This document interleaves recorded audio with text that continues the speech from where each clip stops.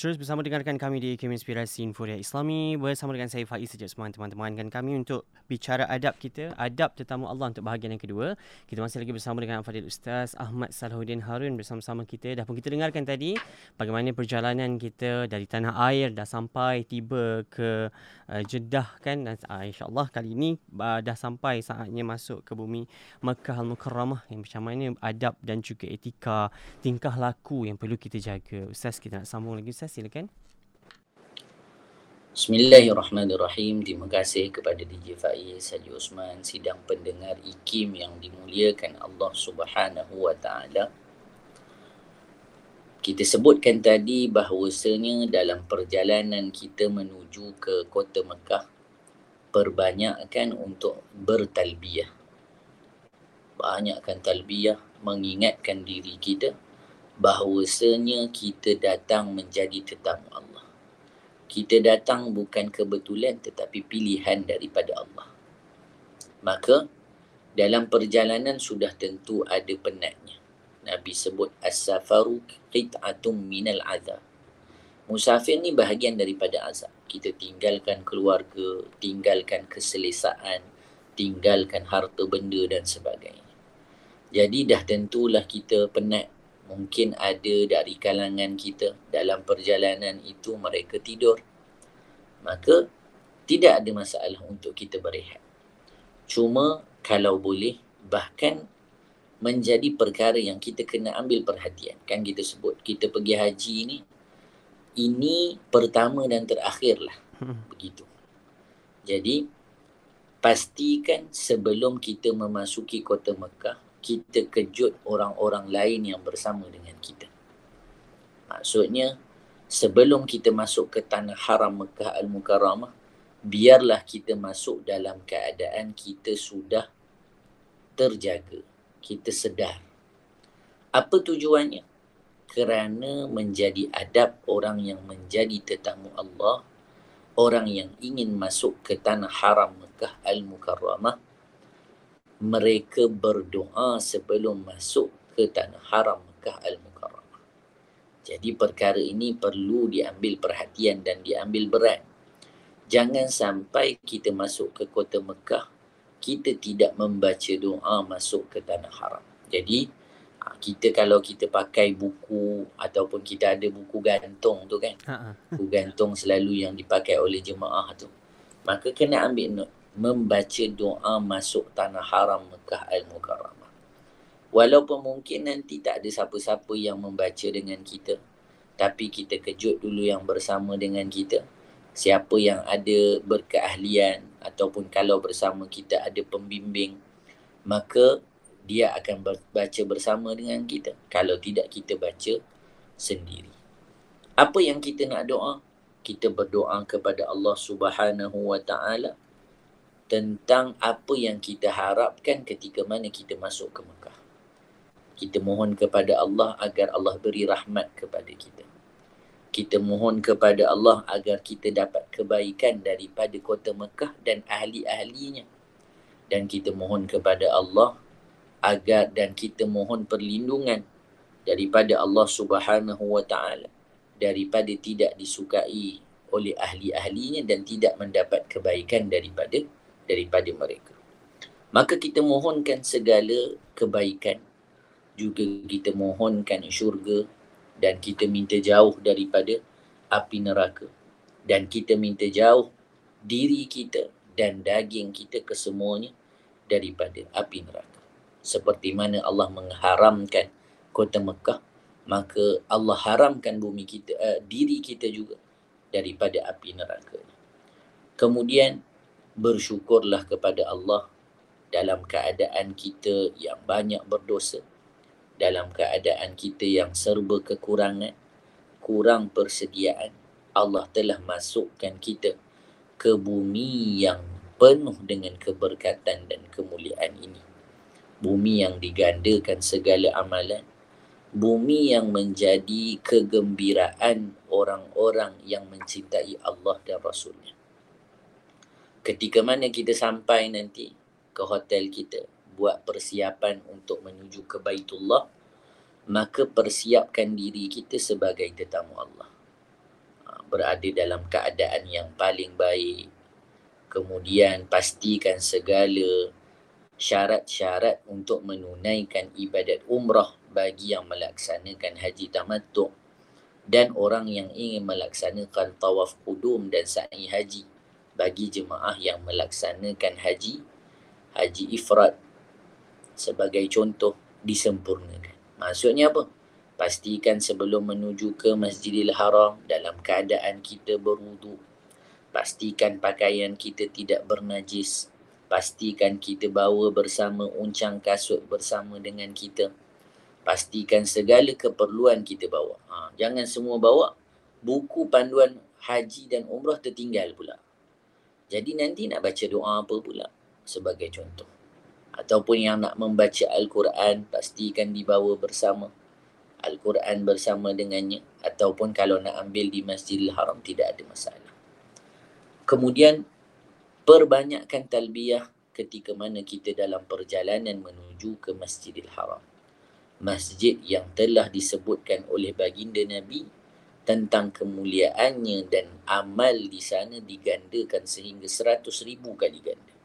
Bukan satu, bukan dua, tetapi 100,000 kali ganda. Menjadi adab tetamu Allah Subhanahu wa ta'ala. Bila kita sebut nak ke masjid ada adabnya, apalagi adab Masjidil Haram. Masjid yang paling mulia. Sudah tentu adab-adabnya perlu dijaga satu persatu. Bukalah kasut kita bermula dengan kaki kiri dan langkahlah ke dalam masjid dengan kaki kanan. Ini penting. Dia perkara yang teknikal tetapi pahalanya bukannya satu seperti mana kita lakukan di tanah air kita. Tetapi buka selipar dengan niat ikut sunnah Nabi pun gandaan akan diberikan pahala. Maka buka kasut kita, sepatu kita, selipar kita kaki kiri.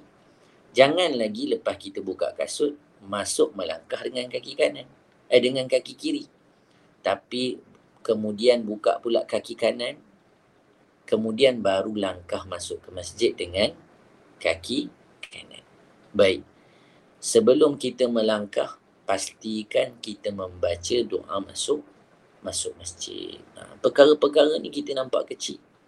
Tapi bila kita menjadi tetamu Allah, perkara-perkara ini perlu dipandang besar. Jangan buat macam kita masuk dekat surau taman kita. Macam kita masuk ke masjid kampung kita. Seliparnya berterabur, kakinya tak peduli kanan ke kiri, doanya tak ada. Kita nak mengharapkan keampunan, rahmat, kasih sayang daripada sebelum kita masuk masjid lagi sudah perlu kita jaga. Jadi kemudian, jangan lupa baca doa masuk masjid. Setiap kali masuk ke Masjidil Haram. Kemudian, langkahkan kaki kanan kita masuk. Setelah itu, simpan kita punya kasut dalam uncang kasut. Berhenti dulu. Berhenti dahulu. Apa buat? Apa kita nak buat ni? Kita berhenti dahulu. Niat i'tikaf. Ada jemaah jalan nak pergi ke tempat tawaf tu bukannya dekat je Faiz. Sekarang pula nak kena turun pula eskalator. Zaman dulu saya ingat pernah pergi 2009. Boleh terus je. Dia tangga dia turun sikit-sikit je. Terus sampai ke tempat tawaf. Sekarang tak. Sekarang kita punya level tu dah lain kedudukannya. Kita perlu pula turun eskalator baru sampai ke tempat tawaf. Jadi, kalaulah tidak diniatkan i'tikaf, ia akan menjadikan satu kerugian kepada kita ketika mana kita berada di rumah Allah. Biarlah langkah-langkah kita di dalam Masjidil Haram itu dihitung sebagai ibadat. Turunlah ke kawasan tawaf dengan tenang. Apabila kita turun, ni kita nak ambil perhatian. Bila kita nak turun, kita tersergam indah Kaabah Al-Musharrafah, Baitullahil Haram. Baginda Nabi SAW sebutkan, An-nazratu ilal Kaabah ibadah. Memandang Kaabah sahaja sudah dikira ibadah. Dalam kitab Al-Hajjul Mabrur wa Sa'yul Mashkur. disebutkan bagaimana salafun salih, mereka itu ketika mana melihat Kaabah, mereka tengok mereka tengok, kemudian mereka tutup mata. Kemudian mereka tengok, kemudian mereka tutup mata. Apa tujuannya? Mereka inginkan setiap kali mereka buka mata dapat pahala memandang Kaabah. Bayangkan sampai macam tu mereka menjaga amal-amal agar mendapat pahala dan ganjaran pahala. Bagaimana dengan adab mereka masuk masjid, bagaimana dengan kaki mereka yang mereka langkahkan. Kalaulah memandang Kaabah sahaja dah macam tu, maka ketika itu kita lahirkan dalam diri kita, ya Allah, dalam keadaan diri kita ni dosa sangat banyak, amal kita sangat kurang, kita pun tidak ada banyak amal, dosa kita pun sangat banyak, maksiat yang kita lakukan tidak terhitung. Allah memilih kita menjadi tetamunya. Inilah kemurahan Allah. Inilah rahmat daripada Allah untuk kita. Kalaulah orang yang memandang Kaabah ini hanyalah para salihin, nescaya kita tak tahulah di mana kedudukannya. Hadirkan hati itu dalam diri kita ketika kita menjadi tetamunya. Barulah kita akan tadah tangan dengan mengalirkan air mata ketika sampai. Ini perkara yang penting perlu kita ingatkan, kerana banyak perkara yang telah berlaku yang mana perkara itu adalah sebaliknya. Kalau kita teliti doa, membaca doa melihat Kaabah, kalau kita teliti satu persatu di Faiz disebutkan apa? Allahumma zid hadal baita tashrifan wa ta'ziman wa takrima. Dalam doa tersebut kita sebutkan, ya Allah, tambahkan kemuliaan kepada Baitullah, tambahkan kemuliaan kepada orang-orang yang memuliakan Kaabah. Maksudnya kita mendapat kemuliaan kerana kita memuliakan Kaabah. Tapi Syekh Nuruddin sebut apa dia? Ada golongan yang kemuliaan Kaabah itu dirobek-robek oleh diri mereka. Hari ini mungkin kalau kita boleh beri tambih ingatan kepada jemaah-jemaah yang menunaikan ibadah haji dan umrah. Kita baru sampai dari kota Mekah, dari kota tanah air ke kota Mekah. Kita masih dalam ihram haji ataupun umrah. Ada kalanya kita lihat apa yang dilakukan pertama-tama kalinya oleh jemaah. Apa dia biasanya? Mereka sibuk untuk selfie.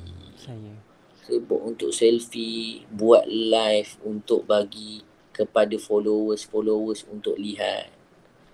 Bukanlah kita kata tidak boleh secara total. Tetapi kita sekarang baru sahaja tiba, berada dalam keadaan ihram. Itu bukan masanya.